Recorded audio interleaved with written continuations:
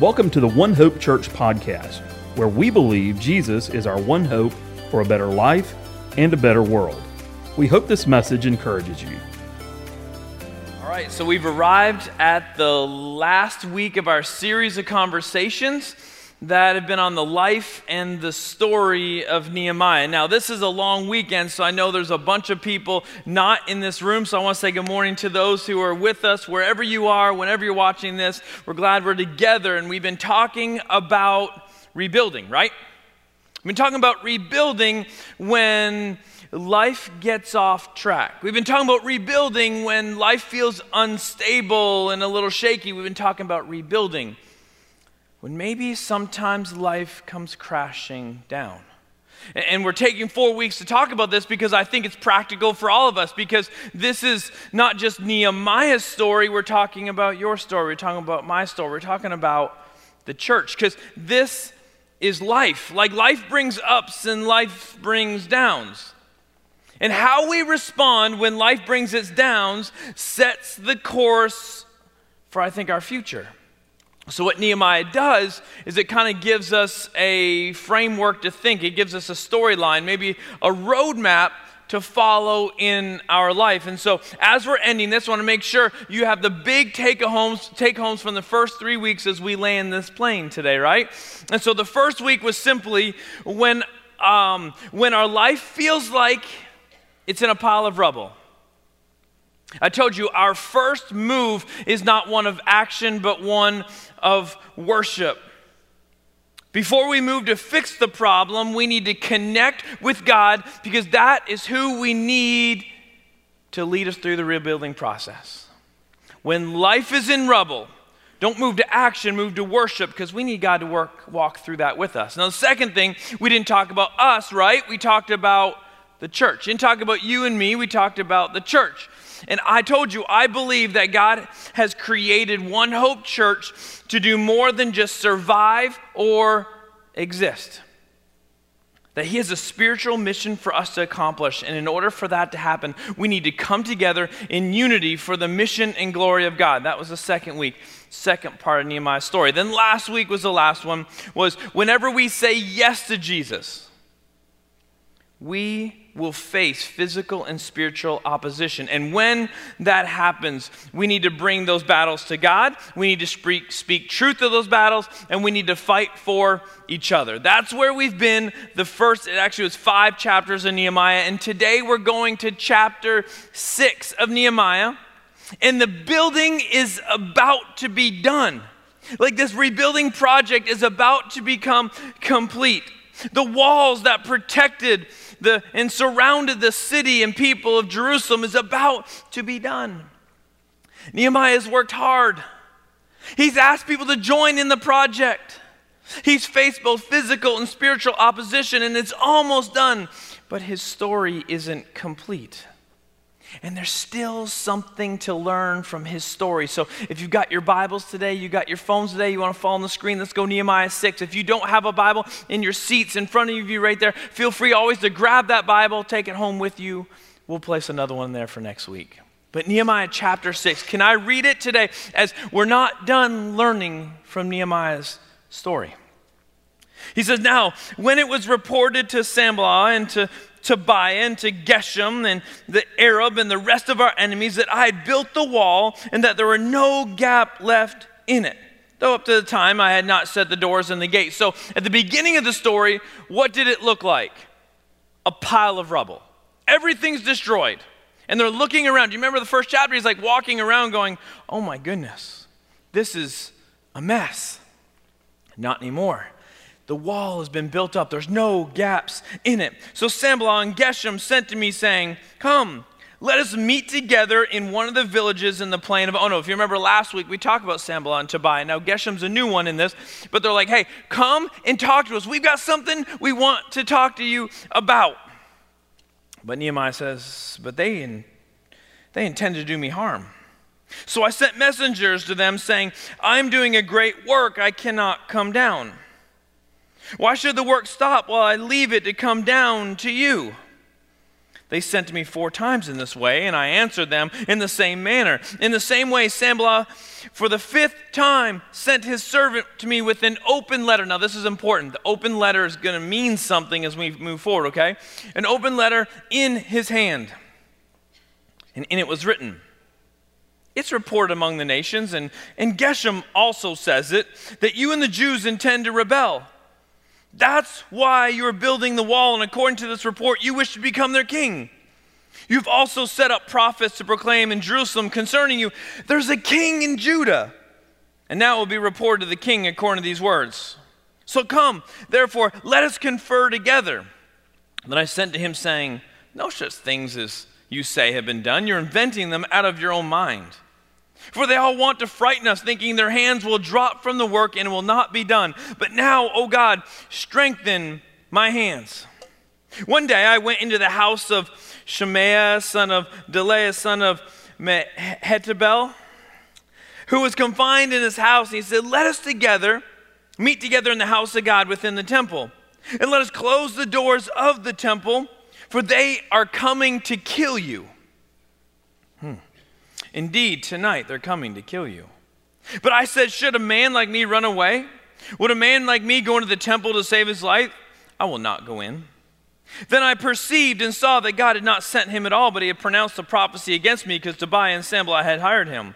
He was hired for this purpose, to intimidate me and make me sin by acting in this way, so they could give me a bad name in order to taunt me. Remember Tobiah and Sanballat, oh my God, according to these things that they did, and also the prophetess Noadiah and the rest of the prophets who wanted to make me afraid. So the wall was completed in the 25th of Elul in 52 days. The wall is done. The first 6 chapters from the calling of God to the completion, it is now done. This is a big moment in his life, and I got a question for you.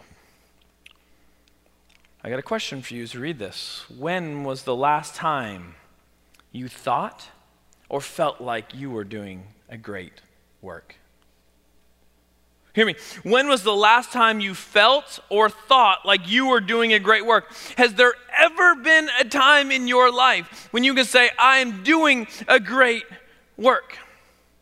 See, we're in the 4th week talking about Nehemiah.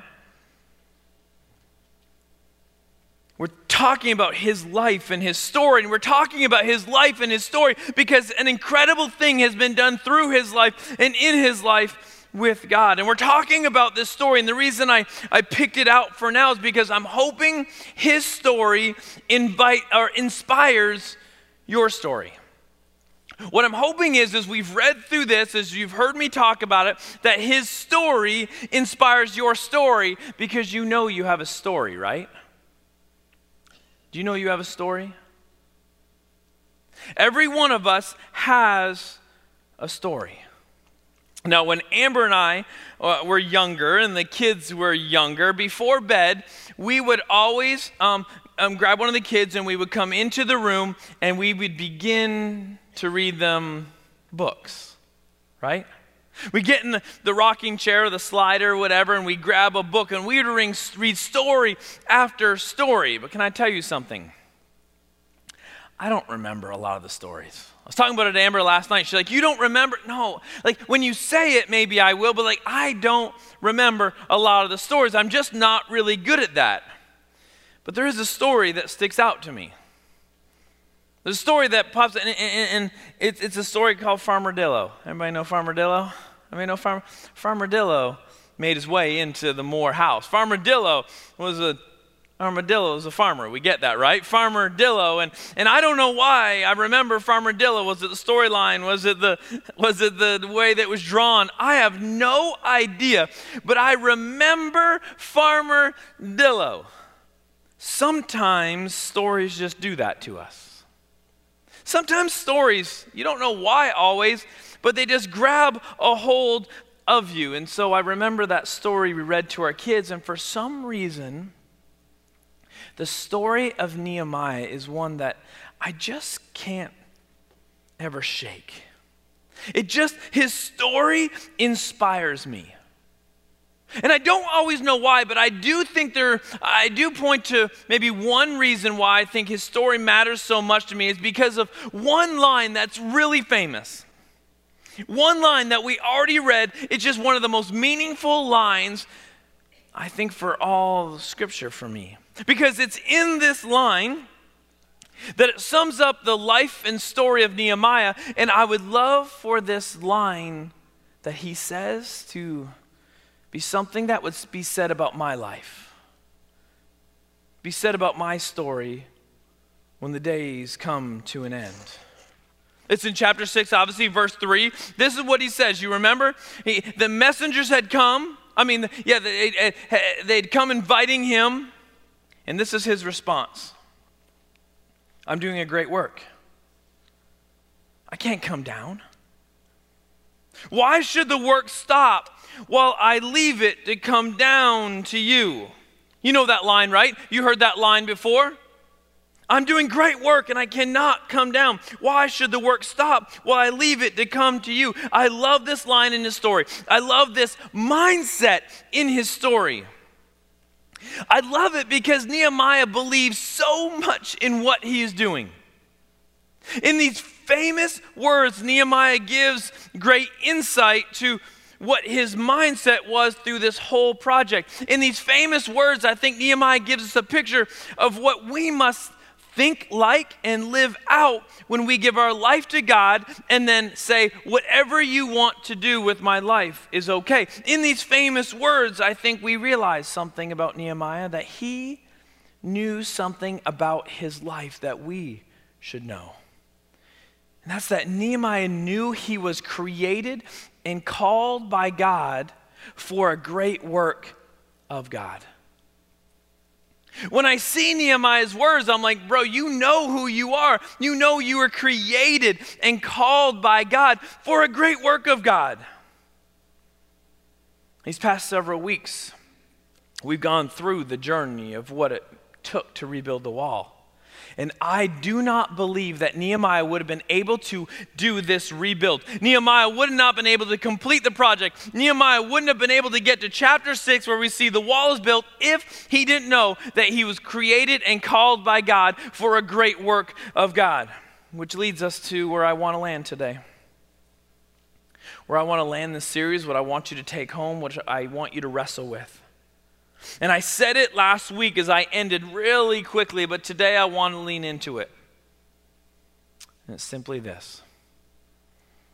You and I are no different than Nehemiah.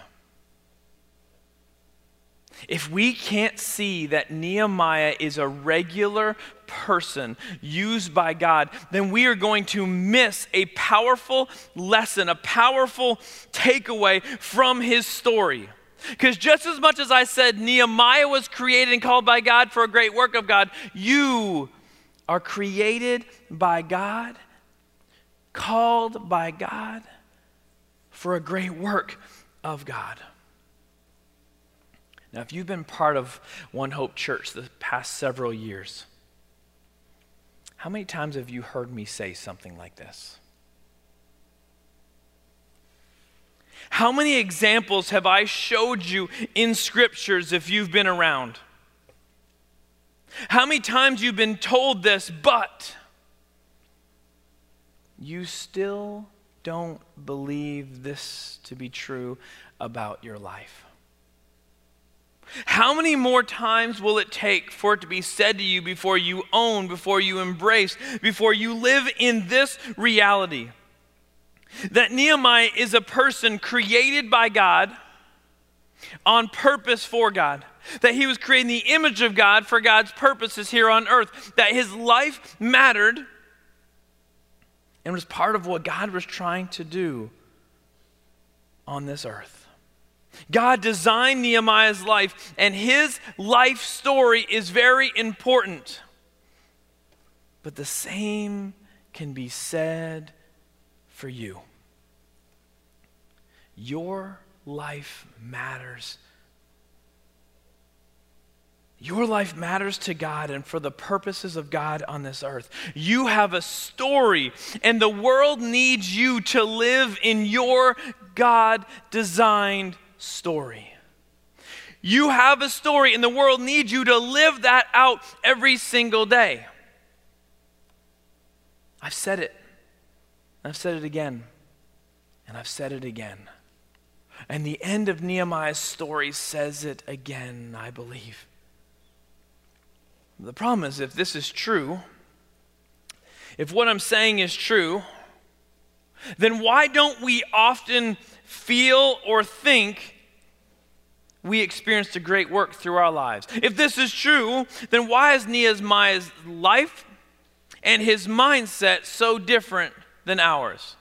If this is true, if what I'm saying over and over and over is sometimes a broken record, if it's true, then why do we see people like Nehemiah, who I believe is a regular person just used by God? How come we see his life lived a certain way and our lives are either lived another way or we feel like we aren't the same? I'm thinking about this and I'm like, I think this is what I'm supposed to share today. I think there's potential 3 reasons for this happens is because we don't think we are worthy, because we don't say yes, or maybe it's because we don't stay focused. Now, why was a great work done through Nehemiah, but not is always felt or seen through our lives? 3 reasons. We don't feel worthy. We don't say yes. Or maybe it's we don't stay focused. I want to talk about those 3 things. I want to see if there's something that God wants to push, cause you to be challenged, to maybe pull you to a next level of your life. Maybe use Nehemiah's life to inspire something more. So I want to talk about those 3 things. You don't think you are worthy.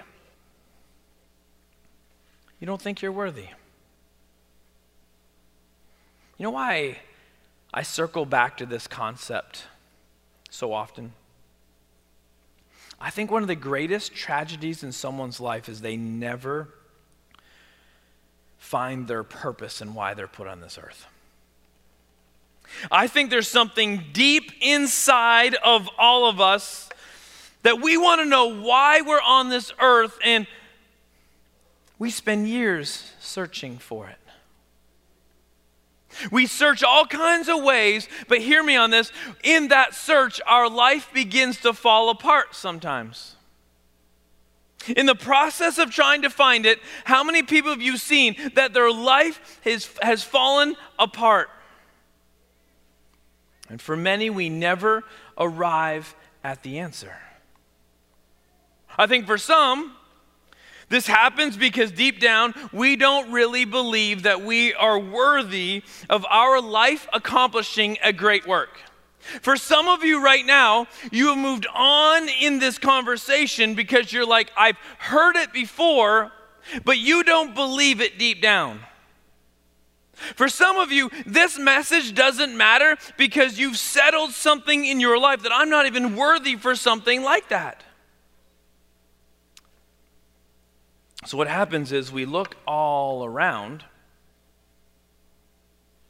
for something to quench this thirst inside of us, but because we don't own or believe we're worthy of it, 2 things happen. 2 things happen.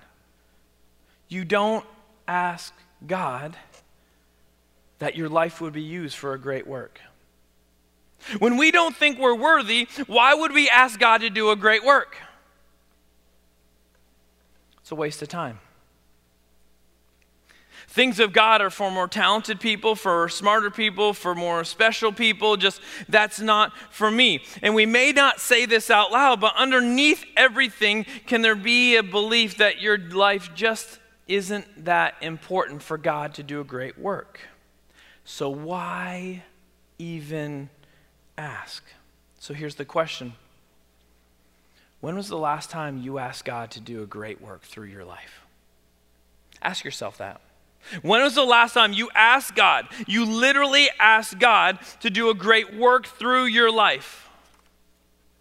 But maybe it's not that. Maybe you don't feel worthy, but you still ask God.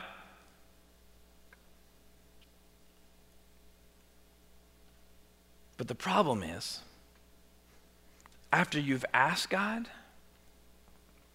you don't see what you're already doing as being a great work. So maybe you don't feel worthy, so you're not even going to ask God, but some of you don't feel worthy, and you're like, God, but I really want it to be. And so then your life is lived out, but you're like, what I'm doing is not a great work. When we don't see ourselves as worthy, then what you're doing probably isn't that significant in your mind. There's got to be something more to life because this doesn't seem that important. And so I want to make something clear to you today. You and I don't get to define what's important and not important. I want to say something to your life. You don't get to define, I don't get to define what a great work is and what a great work isn't. When you give your life to Jesus, He's the only one that can define this is a great work and this isn't a great work. You don't get to define of what you are doing through your life is a great work. And maybe right now, hear me. Maybe what you're doing right now is exactly what God has for you in this moment of your life. And maybe it's in this moment where you think you're not worthy of a great work, so what you think you're doing is not a great work, that maybe we should own that we all have different wirings, we have different talents, we have different passions, we have different something that God has given us, and maybe God has you exactly where you're supposed to be doing what you're supposed to do. And maybe you should stop thinking what you're doing is not important. And instead, you begin to thank God for what He's doing in and through your life. I think Nehemiah knew exactly who he was, and so whatever God had for him is exactly what he wanted. And so I want to say something this morning, that you are worthy. And if you can't look up at me right now, is that because you don't think you're worthy? Does the enemy have you in a place, a posture of just head down, I do not think I am worthy? You're worthy. And now maybe believe God will or already is doing an exact work in your life. And so we need to change our mindset from, I can't do a great work, to God, I'll do my best in whatever you ask me to do. And maybe you'll live out what Colossians says in chapter 3, where it says, whatever you do, work it with all your heart as you're working for the Lord. Many of us don't experience a great work because we don't think we're worthy of a great work, but maybe for you, that's not actually the problem. Maybe you don't struggle with insecurity, but instead you're missing out because the second thing I said is that you don't say yes. Going back to Nehemiah's life, if you were part of the earlier conversations, did it ever seem like he was on the fence of saying yes? Did it ever seem like he may or may not do what God has called him to do? Well, how about you? If you're honest with yourself for a second, have you ever said no when you know you're supposed to say yes? Is there any chance you're sitting in a no right now when you're supposed to be saying yes? And are you saying no because you don't want to leave what you already have? It may not be everything you want, but it's better than maybe what you think will come. So you say no, you don't say yes, but maybe that mindset's your problem, because when you have that mindset, you settle for less. And when we settle for less, we often don't get to see what God's design story is for our lives. We never know what our yes will lead to. Nehemiah did not exactly know the end of this story, but his yes led him to be used by God in a great work that changed his lives and other people's lives. I think some of us have missed out on great works because we don't say yes to God.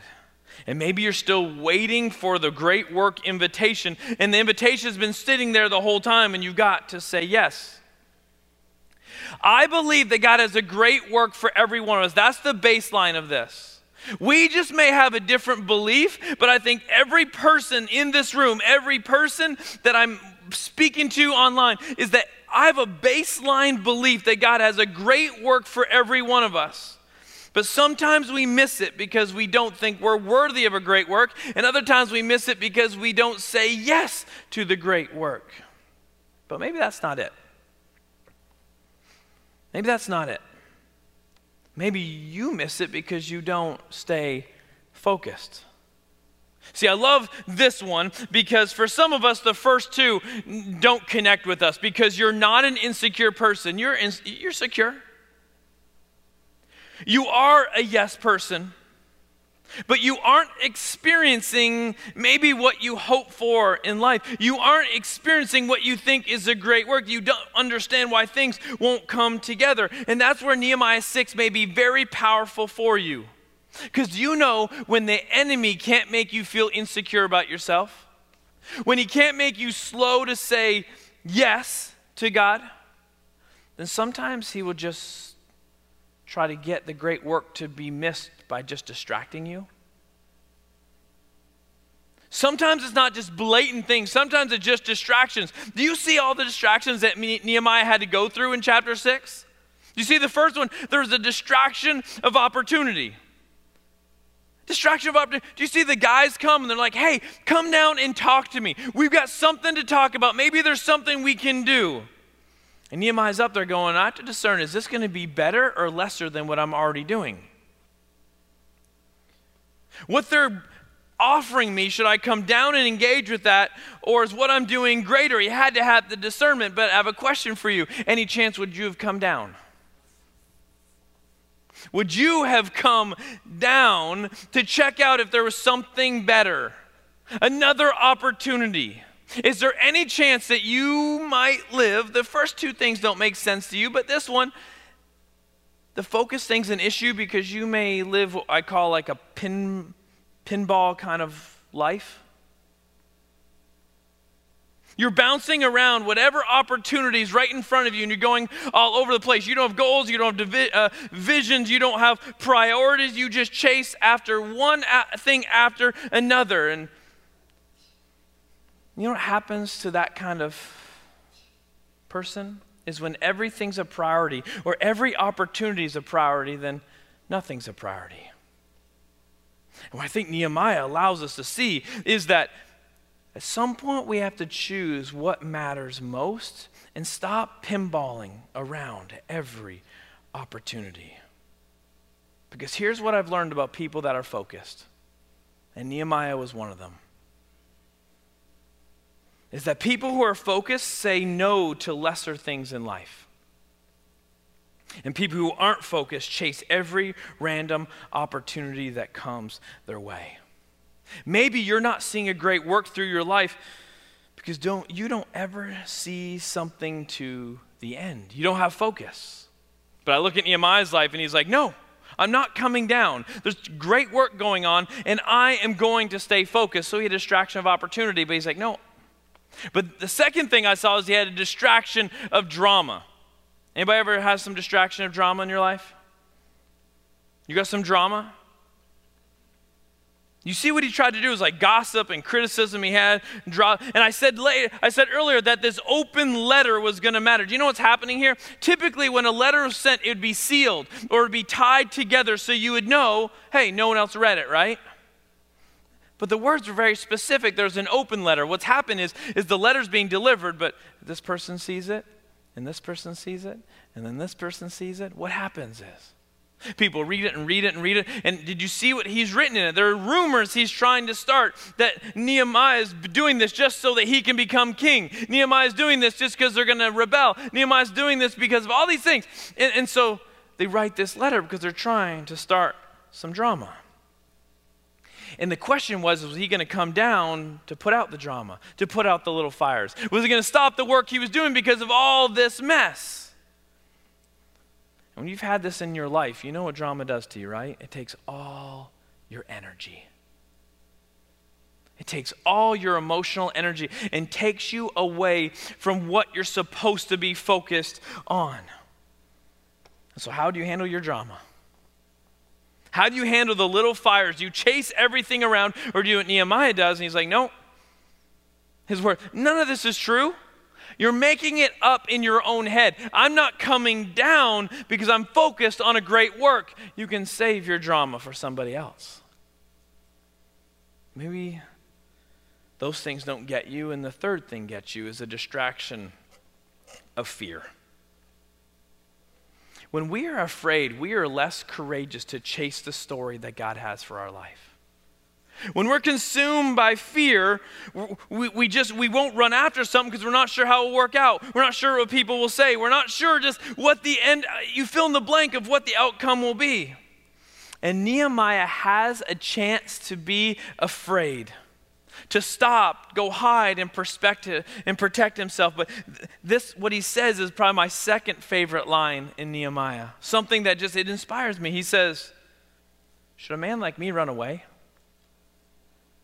Would a man like me go into the temple to save his life? No, I'm not going in. Fear didn't own Nehemiah.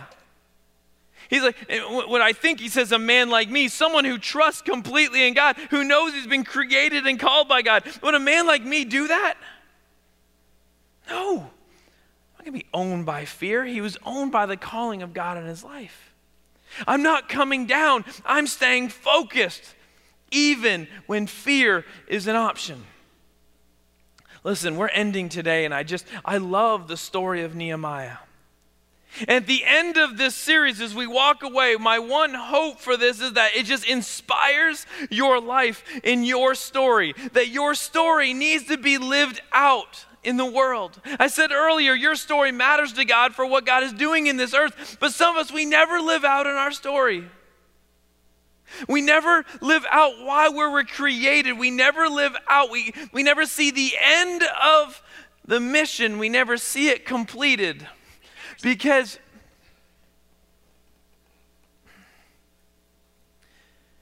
maybe we don't think we're worthy. Because maybe we just don't say yes. Because maybe we just can't stay focused. But what if we turned and we said, God, I don't feel worthy, but you've said I'm worthy. God, I'm sorry that I've been a no person when I should always be a yes person.